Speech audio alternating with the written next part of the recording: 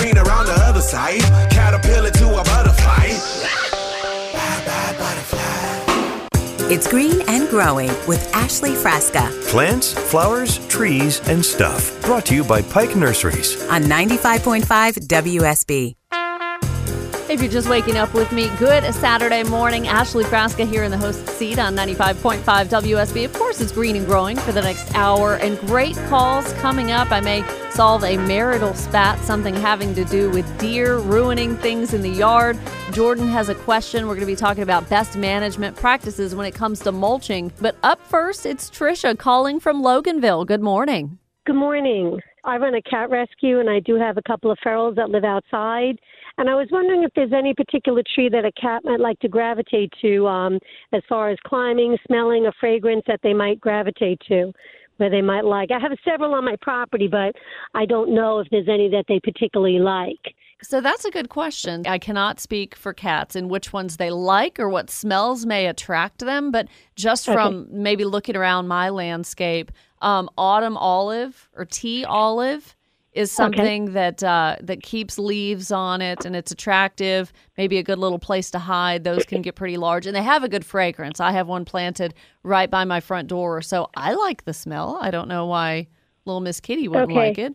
I don't know the scientific name. It's called a snowball bush. I have a huge one. I'm not sure if it's fragrant, but it usually keeps leaves all winter long. So I was wondering if that might be one that you might suggest. Yeah, like a viburnum. That's in the viburnum family. Absolutely. Those Chinese snowballs, those are good too. Yeah, I mean, just a good little place to hide out, you know. I thought they might like something they can shade themselves in. You know, and as far as the climbing goes, I've got a great, really well-established southern magnolia tree, you know, that keeps its leaves on it all year round, the big, glossy green leaves. And my branch structure in that tree starts pretty low. So if they were to climb it, they'd be able to get out to some branches pretty quickly. That might be one that's kind of interesting. Now, I'm glad you called with this, though, because it made me think of, and this is always kind of a point I want to hit when we talk about plants outdoors, even our indoor house plants, too, being mindful that when you introduce those into your home, what's toxic for cats and dogs and things like that. So I'll also kind of on the flip side, Trisha, give you some that maybe are not safe, are not good for our pet friends. The American Society for the Prevention of Cruelty to Animals, ASPCA as we know it, publishes a list, and they constantly update this list of things that are definitely 100% toxic to our feline friends. So outdoors, you're thinking about you'd want to keep them away from most fruit trees, believe it or not. Black cherry, apple, plum, peach, regular cherry trees. Don't know what it is in the tree that is toxic to cats. China berry tree, that's not a good one either. Indoor houseplants, and a lot of us are, you know, big adopters on these big, beautiful fiddle leaf figs and some things from the philodendron family, and those are listed as toxic to cats. So fiddle leaf fig, you got to be careful. Now, if you have a cat that doesn't mind it, doesn't bother it, I mean, if they just sleep on the top of the pot, sleep on the soil surface, they're not really going to harm anything. But if they're curious, if they're chewers, that kind of thing, fiddle leaf fig, Dieffenbachia, that's a really common houseplant. A lot of folks have dumb cane, also called dumb cane. That's going to be toxic. From the philodendron family, like I mentioned, Swiss cheese plant. That's another one where the leaves physically have holes and look like Swiss cheese. That's toxic to them.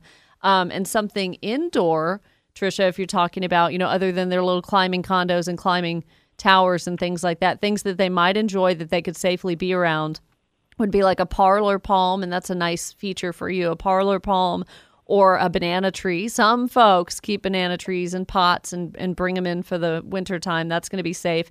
And a money tree. I know that's not really like a tree like we think because it's so little, like a bonsai in a little pot, but a money tree, they're not going to be harmed by that either. So outdoor landscape, I would say almost anything goes though, Trisha. But yeah, just kind of look around, and if it's something that berries and if it's something that drops a lot of berries too, you may want to look that tree up and just make sure if the cats are curious and start to eat those berries, whether or not those are considered toxic. Thank you so much for the information. I'll definitely go on the ASPCA website and look up some more of those outdoor trees that are dangerous. That is definitely the first time I've ever gotten that question, but I'm really glad because it did give us the opportunity to discuss what's toxic, what's not good for them. But yeah, if any cat lovers just have trees outside, big oaks or something that the cats can just scale really easily and love hiding out and love the shade, let us know. And thanks for the work you do for a cat rescue, Trisha. I think that's really sweet. Calling from Statham, it's Christine. Good morning. Welcome to the show.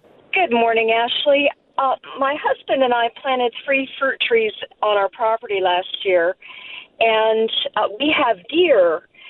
He calls them deer. I call them venison. He said, I'll just spray the deer repellent on the trees, and that will keep them away. Well, I'm down to about 4 leaves on my cherry tree. I'm ready to put a net on my husband. I wanted to put nets on the trees, but he didn't want me to do that. He said, no, I'll just spray the deer repellent, but the deer got to them.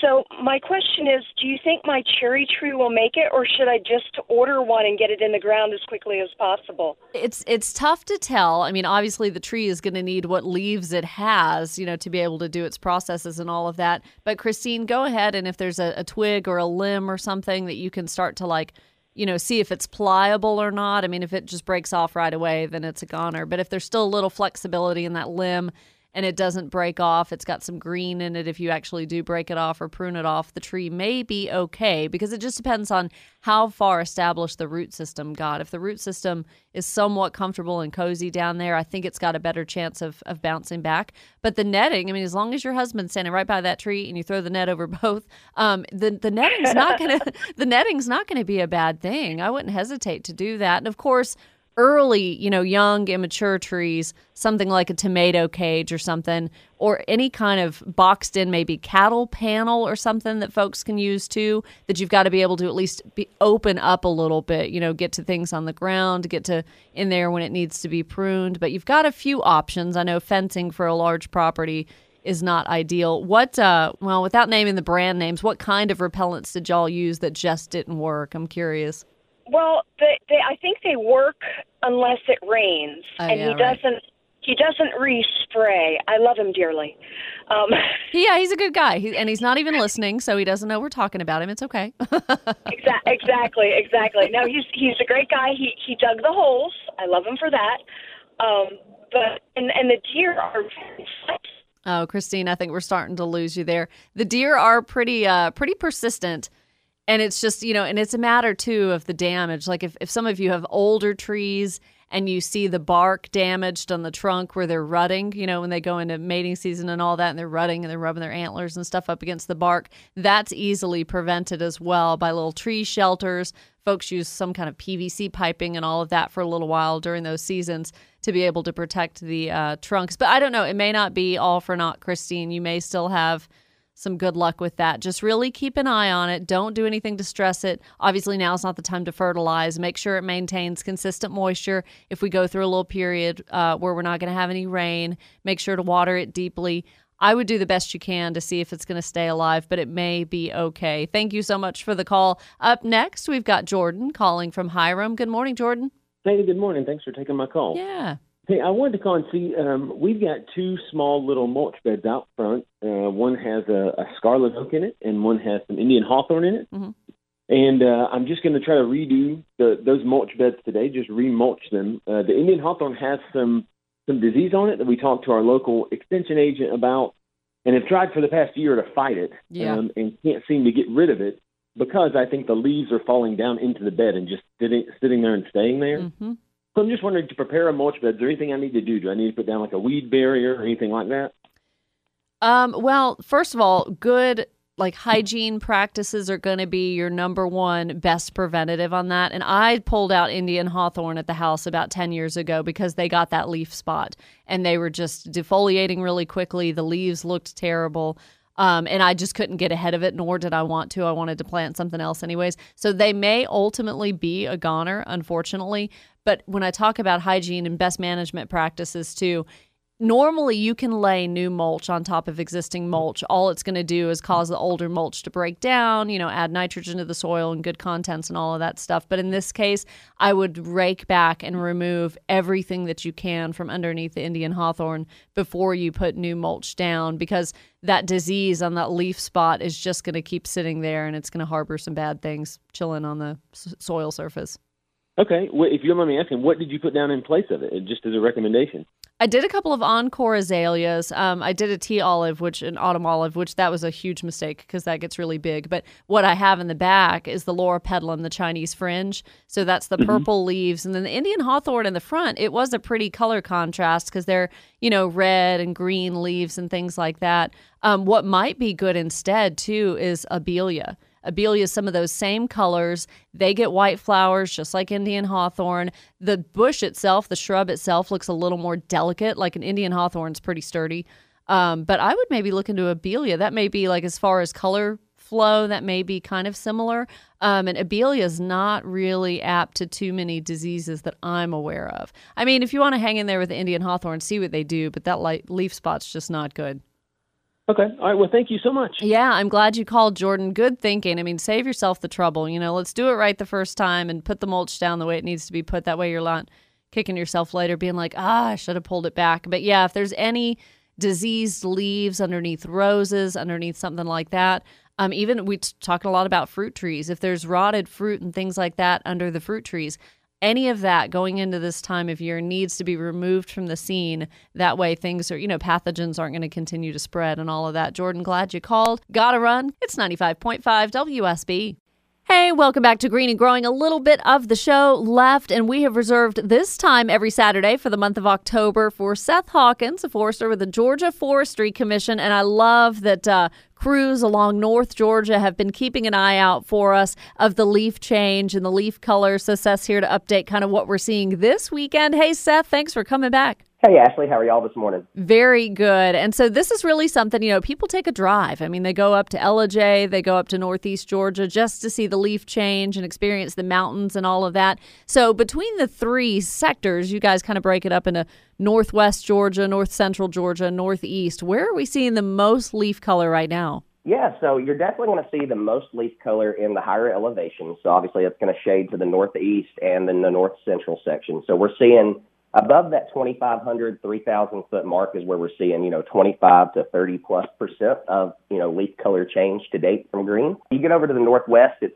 obviously lesser elevation, so you're not getting quite as much fall leaf color, but you get up to that 1,500, 2,000 foot elevation mark, that's when you'll see the most in the Northwest. All those places, Northwest, North Central, Northeast, for your reds and oranges, it's awesome for the people in the cars. The roadsides are some of the best places because you get those understory species, the sumac, the sassafras, the sourwood, the dogwood, which those for the reds and oranges are pretty much at their peak across the state right now up there. I noticed dogwood specifically. It's funny you mentioned that because I was at Oakland Cemetery a few days ago, and just in my part of Cherokee County, at a distance, a dogwood would almost look dead, but you get a little closer, and it is just such a deep, deep red, and the leaves are starting to curl. But those went early this year. Yeah, the dogwoods are usually one of the first to go, and that's, they're not as dependent on elevation. So, I'm over in the Rome area, and not much elevation here, and the dogwoods here are all turning that nice and red and purple.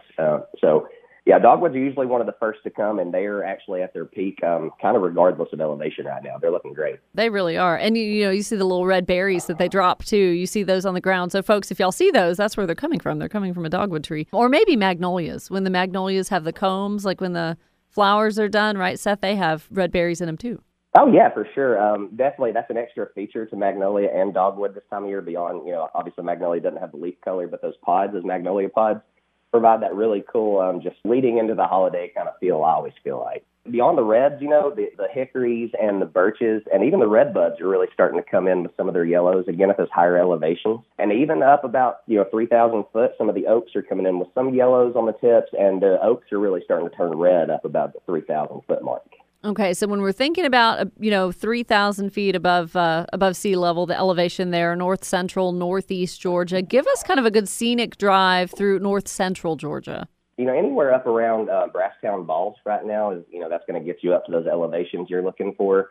And obviously that's going to provide, nice rides. So Georgia 180 from Bogle State Park over to Suches also provides a lot of opportunity for elevation change and different aspects and slopes. So you get a lot of good color change there. And driving over towards Hiawassee obviously has some great elevation, great fall color right now. If you're over that way, watch out for extra traffic from the Brew, Stew, and Q Festival, or pull over and get you some refreshment while you're out doing your leaf watching this year. That certainly sounds like a plan. And hey, Seth, if they want to learn more, where do they find you online? please go to our website, gatrees.org. There's an awesome fall leaf color watch page on our website on the homepage. Such good info. And when you post your own leaf change, color, and all of that, those observations, hashtag GA Leaf Watch. Good reminder. Coming up, Pike Nurseries with information about camellias. Stay tuned. It's Green and Growing on WSB.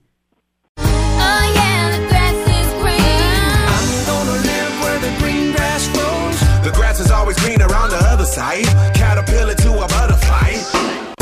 It's Green and Growing with Ashley Frasca Plants, flowers, trees, and stuff. Brought to you by Pike Nurseries. on 95.5 WSB.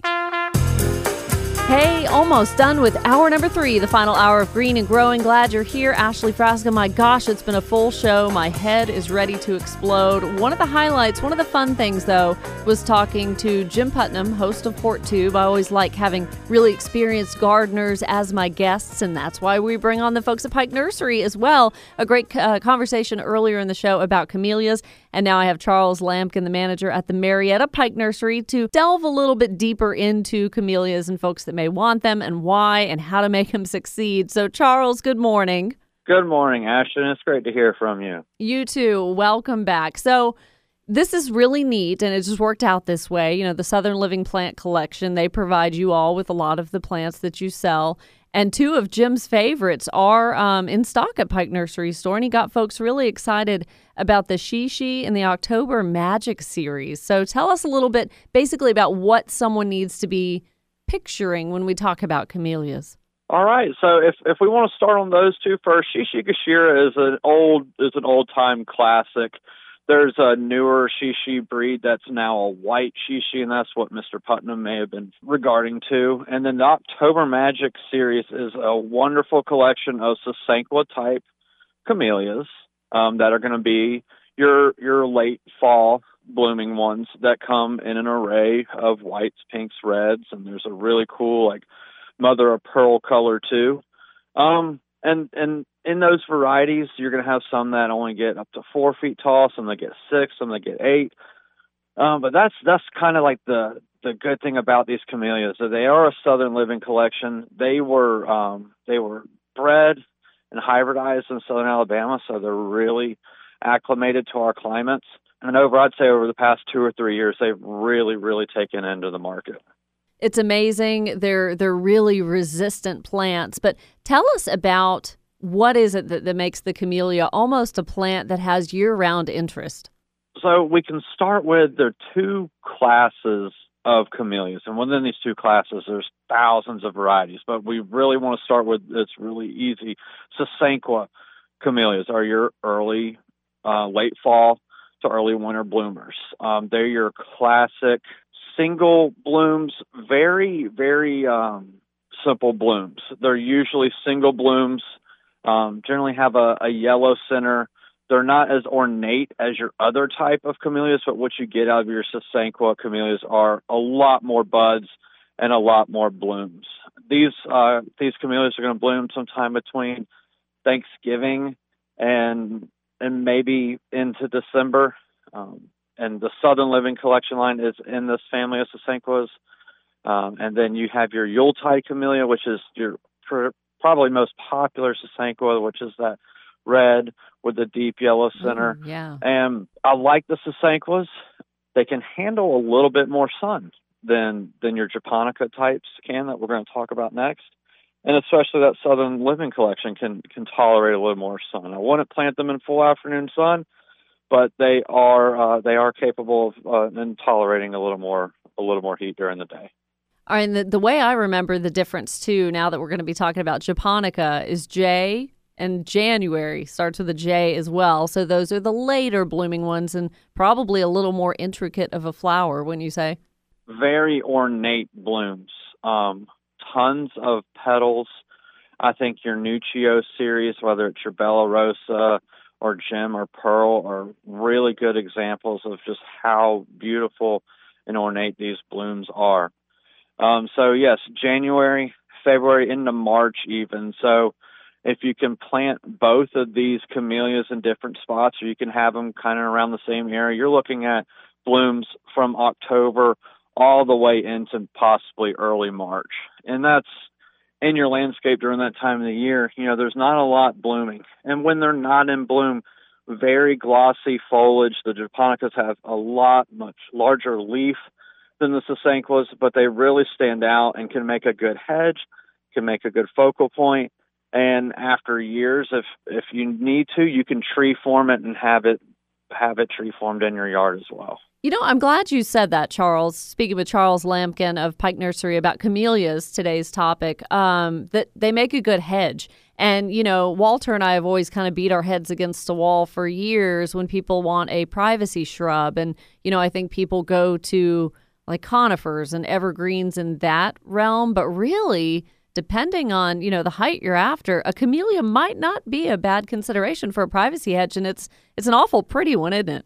It is, and you're right. Conifers, hollies, ligustrum, those are your staples for making hedges. But why not have a hedge that blooms and is capable of blooming almost 4 to 6 months out of the year? Yeah, so between a sasanqua and a japonica, you get up to 6 months of blooms throughout the year, half a year to enjoy those flowers. One last thing before we let you go, Charles, is tell me about the soil needs and how I'm going to properly plant and install a camellia. All right, so like a lot of our southern staples, azaleas, gardenias, camellias fall into the same family of acidic loving soils. So you're going to want to prep the soil with a soil amendment that is geared for those type of plants. Fertilizing hollytone. Let's keep it very simple. Hollytone, which everyone knows, you're going to fertilize these in early spring and late fall as well. And in your conditions, again, sasanquas are able to tolerate a little more sun. Japonicas, maybe morning light to filtered sun during the day where you plant those. But yeah, great acidic loving plants. Make sure that the soil amendment is geared toward those plants and give them that good old-fashioned hollytone to make them perk up and bloom through the year. And now's a good time to do your planting. Of course, we have said that for months now, in fall and early winter. And these fall into the category of a tree and or shrub or both, Charles. So they're guaranteed for life, right? That is correct. And how that works is if for some reason the plant doesn't work out for you, you can bring the plant in and we either replace it with the same variety of plant or give you a merchandise credit for the price of the plant. That is so cool. But follow Charles's advice. Plant it right the first time. Save the plant's life. Save yourself the trouble of having to dig it out and drag it back into a Pike Nursery. But I think you could be very successful. And tell us again, which one prefers more sun than the other?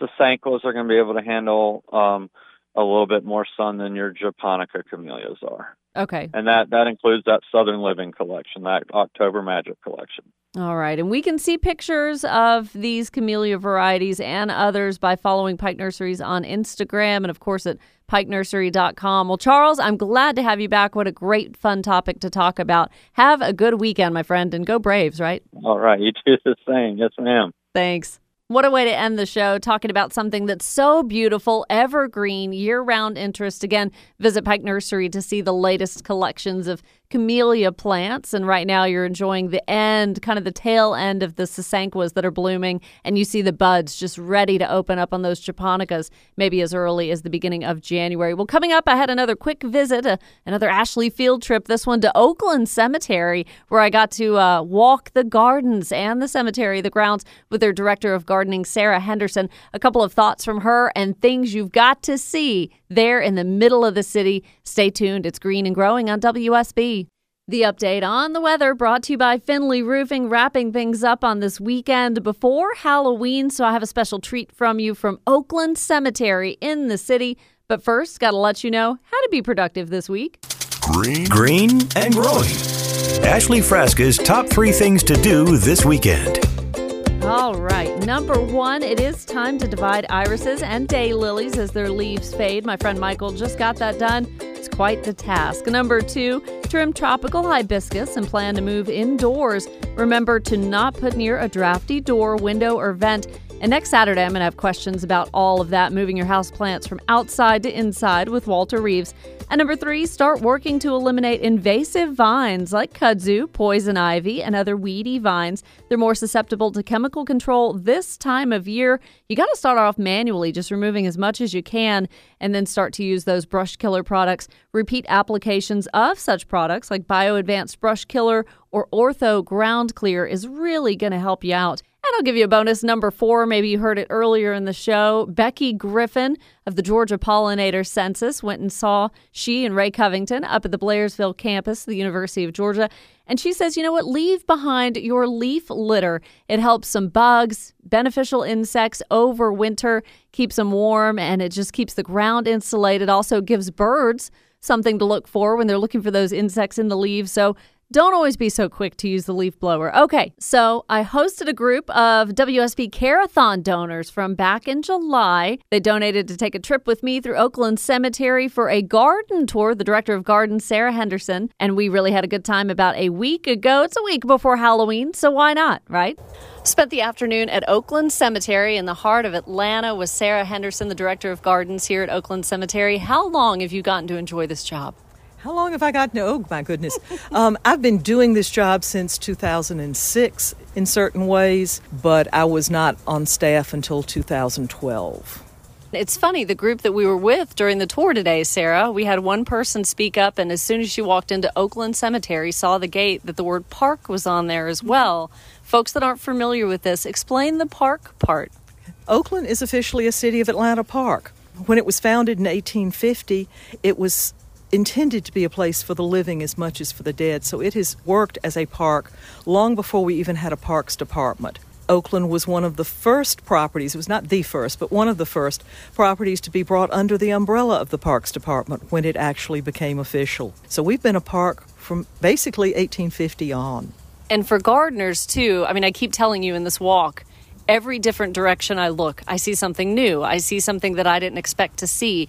How do you, as director of gardens, determine what plants to use and where to best utilize them? Oh, I could take all day on that one. Basically, we try to use plants from the Victorian era. For our purposes, I think of it as through World War I. Technically, Victorian era ends about 1910 or 11, but we don't think just because Queen Victoria passed away that people all of a sudden started gardening with different plants. And the World Wars were very much turning points for the gardening world. So we kind of use that as our general rule. And we go back to the writings of Liberty Hyde Bailey in the early 1900s. If it is in his writings, his cyclopedia only included things that were in the trade. We can pretty well assume that they were available during that era. Whether they were here or not is another story. If they're suitable to this climate is the next, kind of thing to check on. And then we look through more local writings or nursery catalogs, like Fruitlands in Augusta and places that are more regional. So that's our first thing. And then we look at a lot and try to determine when its main period of significance would be. Most of them are going to be Victorian, but in some cases it's very clear that they completely changed everything, say, in the 1940s. And if that's the case, we're going to plant them very differently because gardening practices, as far as cemetery lots and so forth, they have fashion. And so as fashion changed, the styles changed, and we try to reflect those things. So beyond that, we try to have beauty. We try to have plants that are so adapted that they're low maintenance. And we try to have things blooming and beautiful year-round. And this is maybe putting you on the spot, but tell me the furthest you had to travel for the proper era plant and what it was. Can you even think?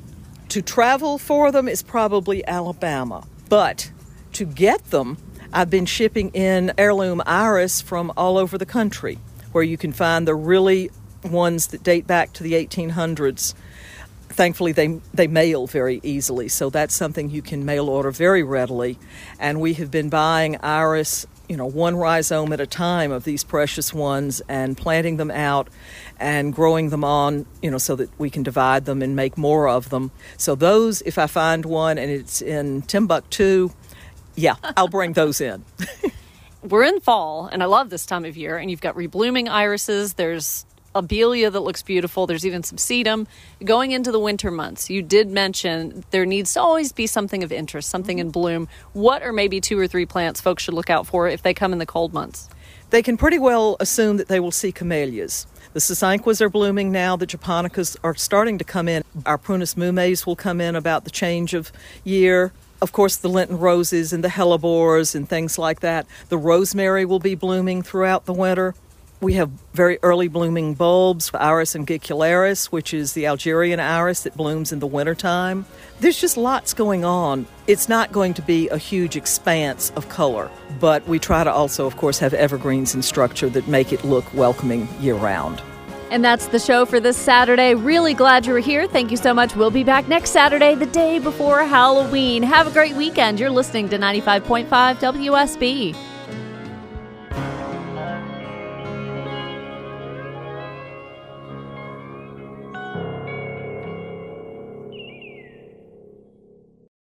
For the ones who know safety isn't a catchphrase, it's a culture.